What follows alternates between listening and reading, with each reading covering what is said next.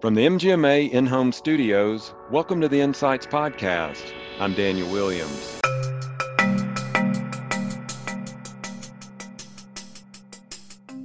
How many people do you talk to sometimes, Daniel, and you're standing right there with them and they're busy looking at their phone and then they look back at you and go, "Oh, I'm sorry, what did you say again?" How disrespectful Right. to be in someone else's space and to not be completely tuned in to what they're doing, because what we're really saying is that you don't matter 100%. That whatever that was that just buzzed me, pinged me, ringed me, that carries more value than this moment where I'm connected to you. That's Kevin Brown, a keynote speaker and author, talking about creating a culture of heroes at your organization. We'll hear more from Kevin in just a moment, but first, a word from our sponsors. Are you still asking your patients, how did you hear about us? Listen, there are better ways to track that. Your reputation, website, and advertising campaigns don't matter if they don't bring in new patients. If you're not collecting data on your marketing efforts, you're wasting your marketing spend. Visit get.socialclimb.com/MGMA to learn how Social Climb's platform helps you get more patients with data-backed marketing that tracks patients from first touch to a scheduled visit and beyond. Are you looking to grow in your career? Join MGMA for the Financial Management Certificate Program on August 9th through 11th. This MGMA certificate program is an in-depth online learning experience that provides healthcare leaders with a mastery of financial management concepts. Go to mgma.com/events to learn more and to register today.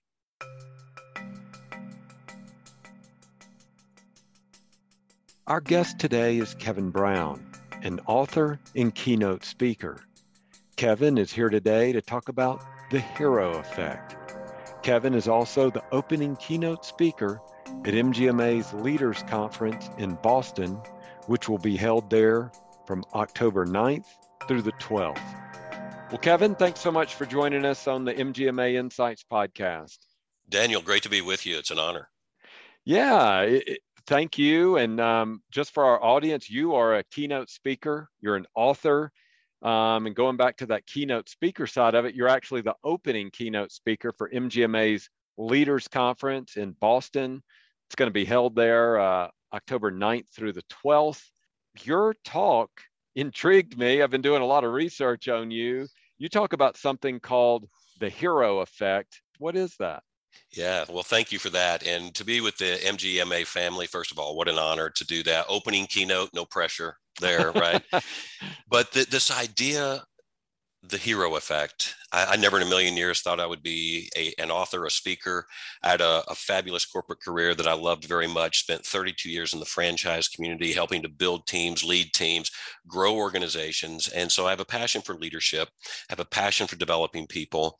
But this idea of the hero effect came to me back in 2007. I had a group ask me to speak. A couple thousand people would sit in a ballroom, and when I met with their committee to do the prep work, because I wanted it to be special, wanted to be relevant to them, I never imagined what would happen. I sat down with this committee. The committee chairwoman looked at me and she said, "Kevin, listen, we don't want a stock speech. Man, we don't want to hear about leadership, vision, communication, customer service. We've been there and done that." And I got a little bit nervous because up to that point in my speaking career, all I talked about was leadership, vision, communication, and customer service. And I remember looking at her and I said, "What is it that you want me to talk about?" And she said, "We're not entirely sure." And then I got more nervous. And she said, "Here's what I can tell you. The men and women that you're going to be talking to are the hardest working people on the planet. They show up in the wake of disasters, big and small. They help people put their lives back together when they're broken. In fact, a lot of our customers consider them to be heroes." And when she said the word heroes, I wrote it down, I circled it, underlined it. She kept talking, but I didn't hear a lot of what she said after the word heroes. And so when she was done, I said, "How about this? What if I give a speech about what it means to be a hero? To bring the best version of yourself to this moment and pour it into the people in front of you, and to do that at work and at home." And she said, man, if you could do that, that would be brilliant. And from that moment on, my life has never been the same.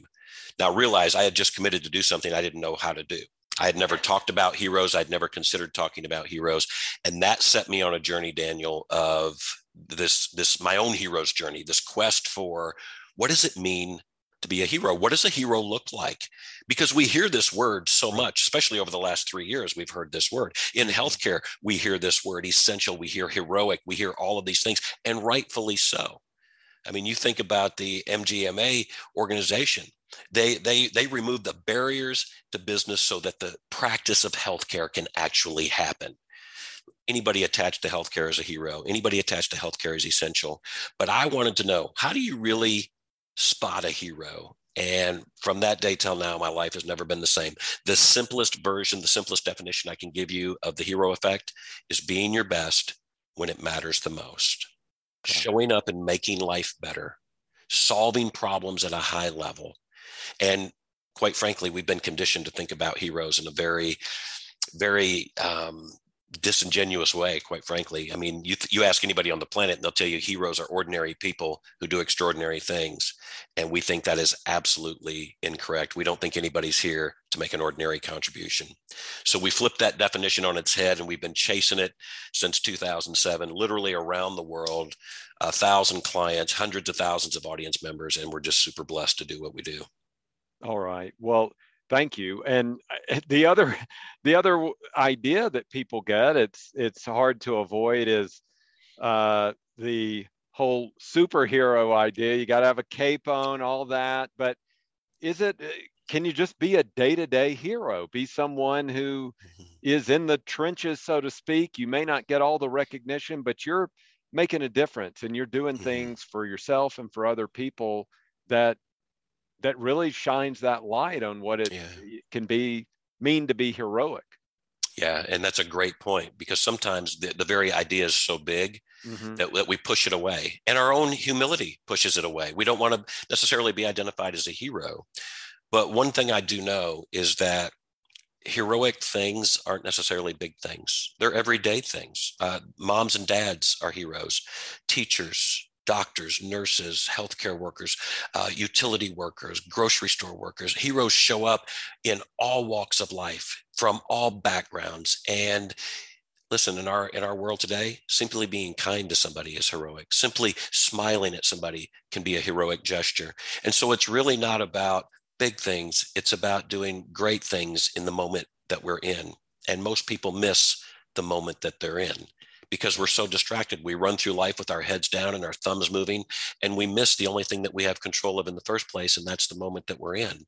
And what the people in that moment with us desperately need is to be connected to that person in us.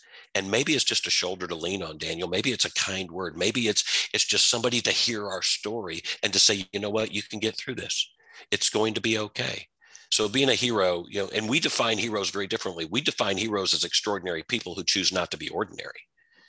We think ordinary is a choice, and sadly, it's a choice that far too many people make. And so just stepping into your own extraordinary self is heroic all by itself. Yeah. Well, I want to take us out of the moment for just a second that you were talking about. I want to take you back to your formative years. I was reading about you. You talk about coming from an unconventional background, one with blue collar roots. I want you to kind of look back at that person who was maybe grinding, maybe struggling, maybe just looking for purpose, or just putting their nose down and working hard. What did you learn from that person who did have that unconventional background? What would you say about that? Yeah, well, I've had heroes in my life, man, who've helped me an awful lot. And so I feel like I can be an authority on the subject because I've had so many of them show up in my life. I was a struggling street kid. I quit school in the 9th grade. I have no college training. And to have had the corporate career that I have, having built multi-billion-dollar organizations with great leaders around me who poured into my young mind as an emerging leader, going back to that kid, I went through a tragedy from 13 to 16 in my life. And literally I've been homeless more than once. I used to live in hospital waiting rooms, public restrooms to get ready, went through a lot of hard times. But my dad's an old Navy man, and my dad taught me the value of hard work at a very young age, but he also taught me how to be resilient. And even going through those dark times, that crisis back then, that season of change, and we've all been in a season of change for the last 3 years. We've been in a season of crisis. And one of the things I know about crisis is that it never makes heroes, it just reveals them.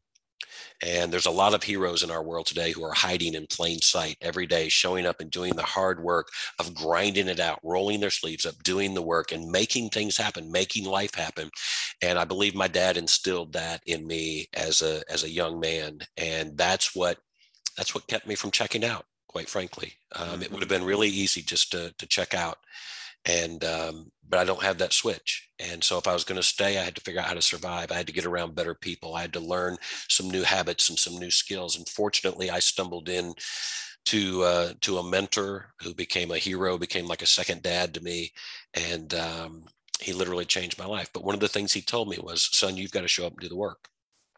I can teach you a system. I can teach you skills. I can teach you fundamentals. I can teach you all of that stuff, but I can't do the work for you. And if you'll show up and do the work, if you'll do the things that I ask you to do, if you'll keep your mind right and keep your head sharp, I can take you places you've never dreamed of. And that old man poured into my life, and he truly, truly took me places I never dreamed of. That is awesome. That is awesome. Well, I want to fast forward then to current times, because in reading about you, reading your bio, front and center, you talk about a couple of heroes in your life, and that is your wife and your son. Tell us about that. Tell us why they're heroes. What do they do that's heroic that inspires you? Yeah, man, you know what? I have a front row seat to greatness every single day.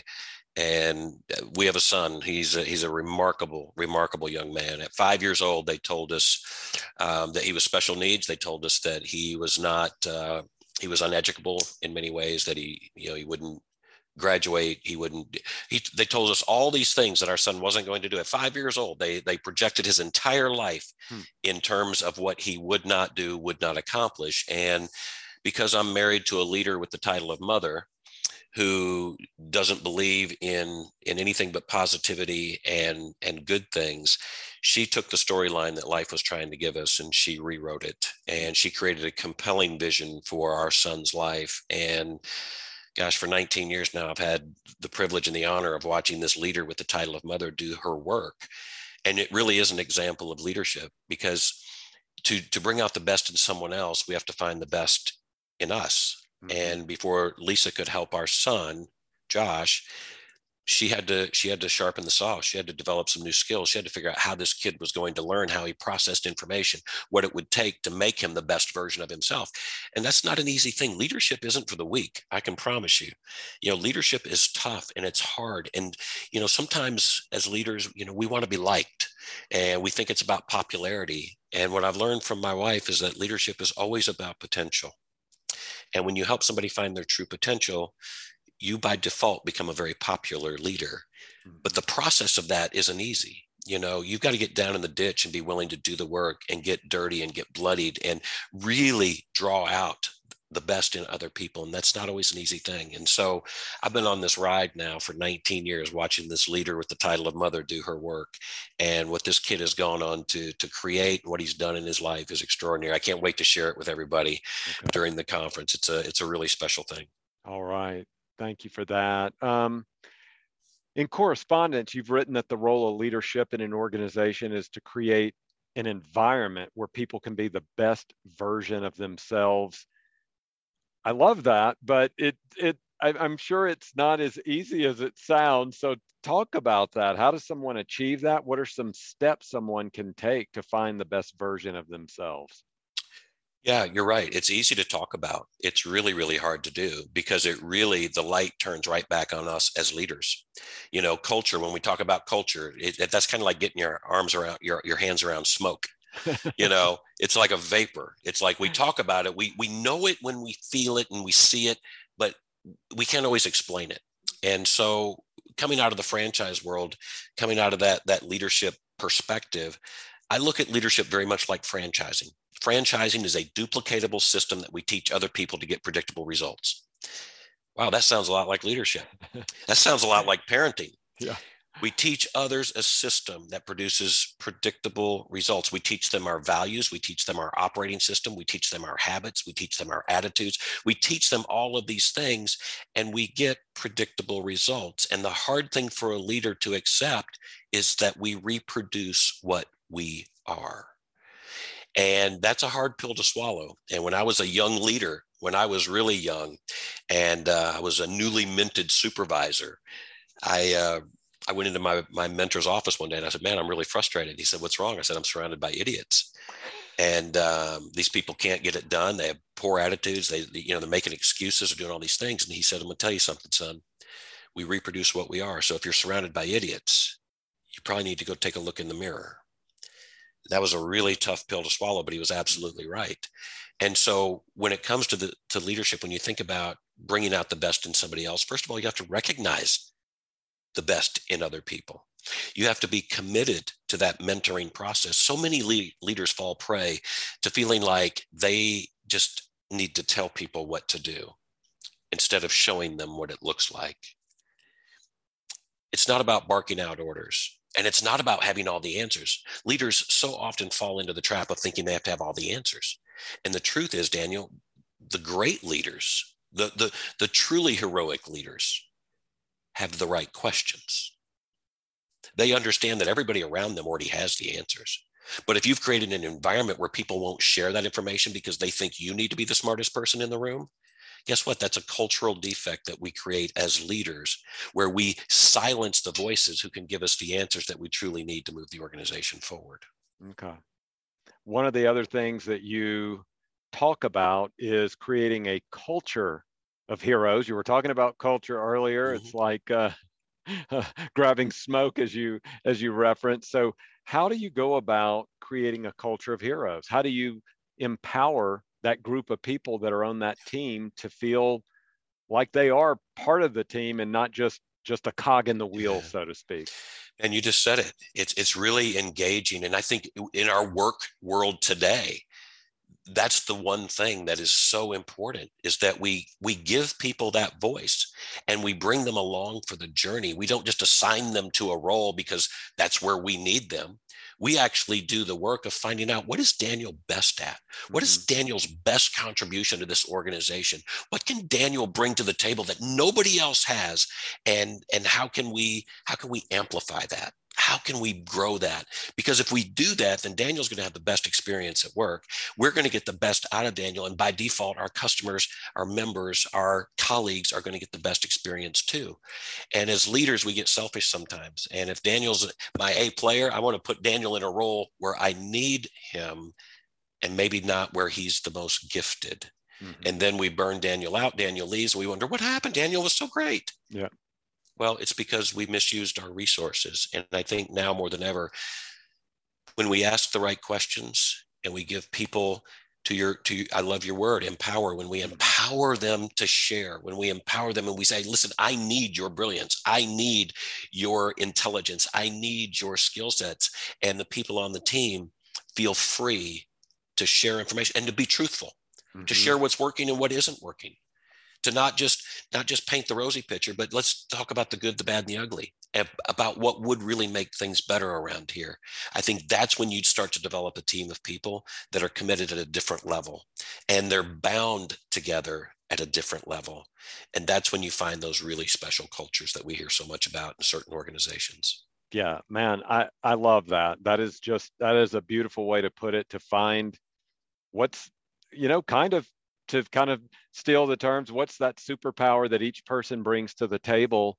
And then instead of just saying, let's, make the square peg in the round hole part, because gosh, we've got to fill this spot and we're going to put somebody there who's going to be bad for us and bad for them. Yeah. And boy, they were so good in the interview. What happened? Well, and you know what? The truth is, when we do that the right way, we create an environment that creates energy. And then everybody on the team starts recruiting other people like them And all of a sudden we end up with a waiting list of people that want to go to work for us instead of this shortage that we hear so much about. I think the shortage is we have a shortage of great cultures, work cultures. We have a shortage of great leaders who truly engage and mentor and are committed to building people and not just producing a result. Mm-hmm. Because the human element now, if we've learned nothing over the last 3 years, it's that we need each other.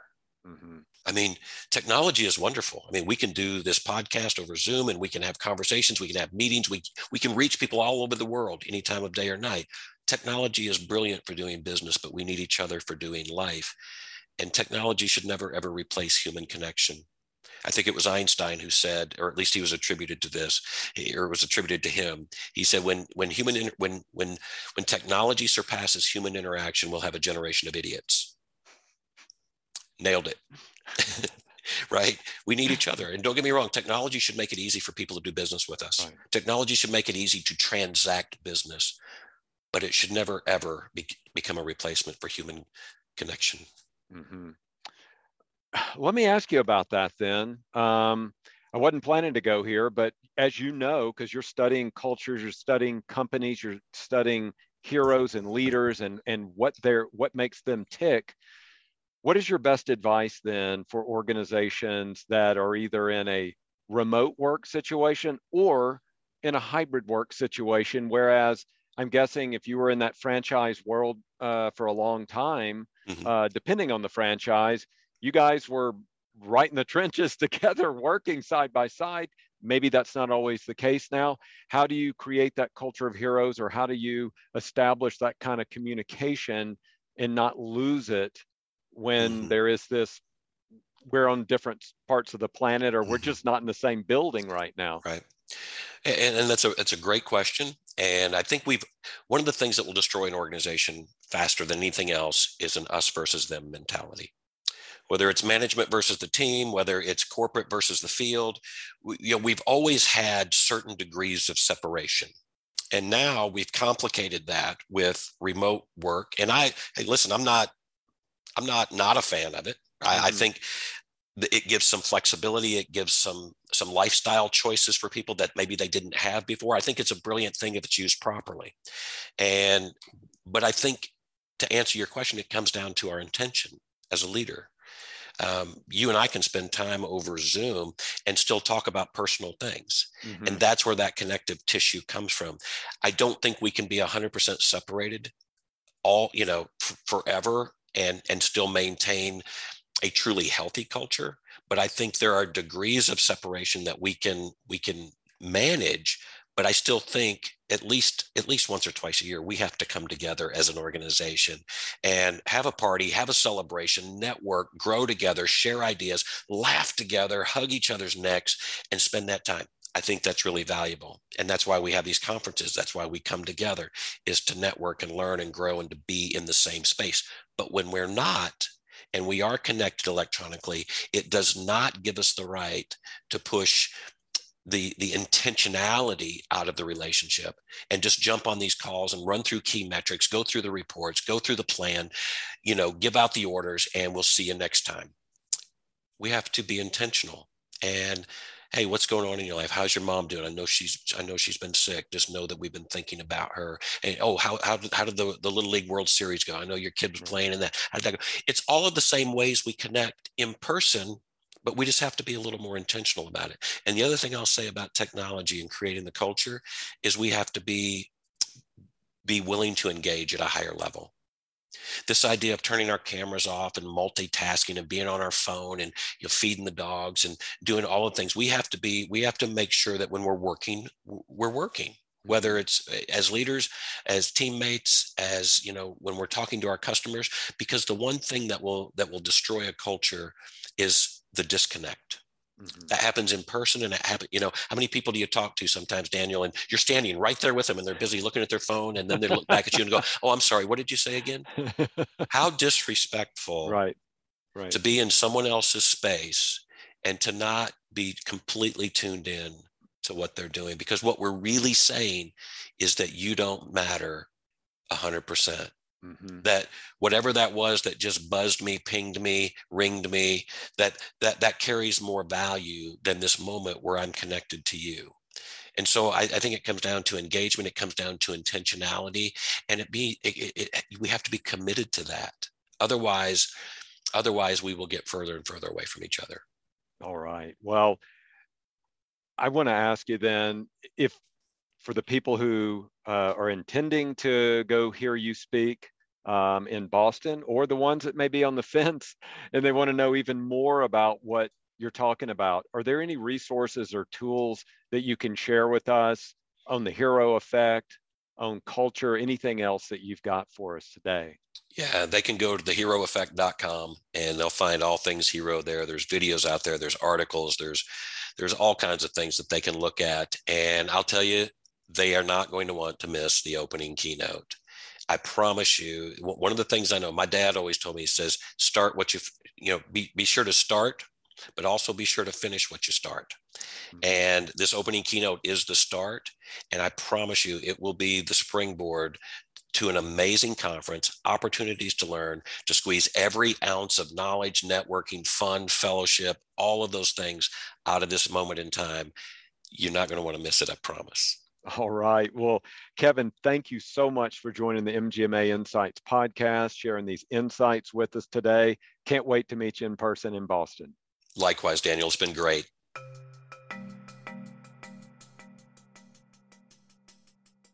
Well, that's going to do it for this episode of Insights. Thanks to our guest, Kevin Brown. You can hear Kevin as the opening keynote speaker at MGMA's Leaders Conference in Boston, which will be held there October 9th through the 12th. Go to mgma.com/events to register. We also want to thank Social Climb and MGMA Events for sponsoring this week's show. If you're not collecting data on your marketing efforts, you're wasting your marketing spend. Visit get.socialclimb.com/MGMA to learn how Social Climb's platform helps you get more patients with data-backed marketing that tracks patients from first touch to a scheduled visit and beyond. And join MGMA for the Financial Management Certificate Program on August 9th through the 11th. This MGMA Certificate Program is an in-depth online learning experience that provides healthcare leaders with a mastery of financial management concepts. Go to mgma.com/events to learn more and to register today. If you like the show, please rate and review it wherever you get your podcast. And to access all of our podcasts, go to mgma.com/listen. And if you want to add to the conversation or suggest experts for us to interview, email us at podcast@mgma.com. Or you can find me on Twitter at MGMA Daniel. Stay safe, and thanks for listening.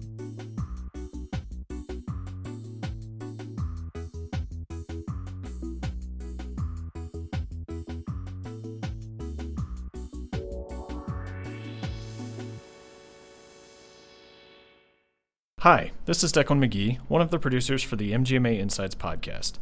If you like the work we're doing, please consider becoming an MGMA member. Learn more at mgma.com/membership. Thanks.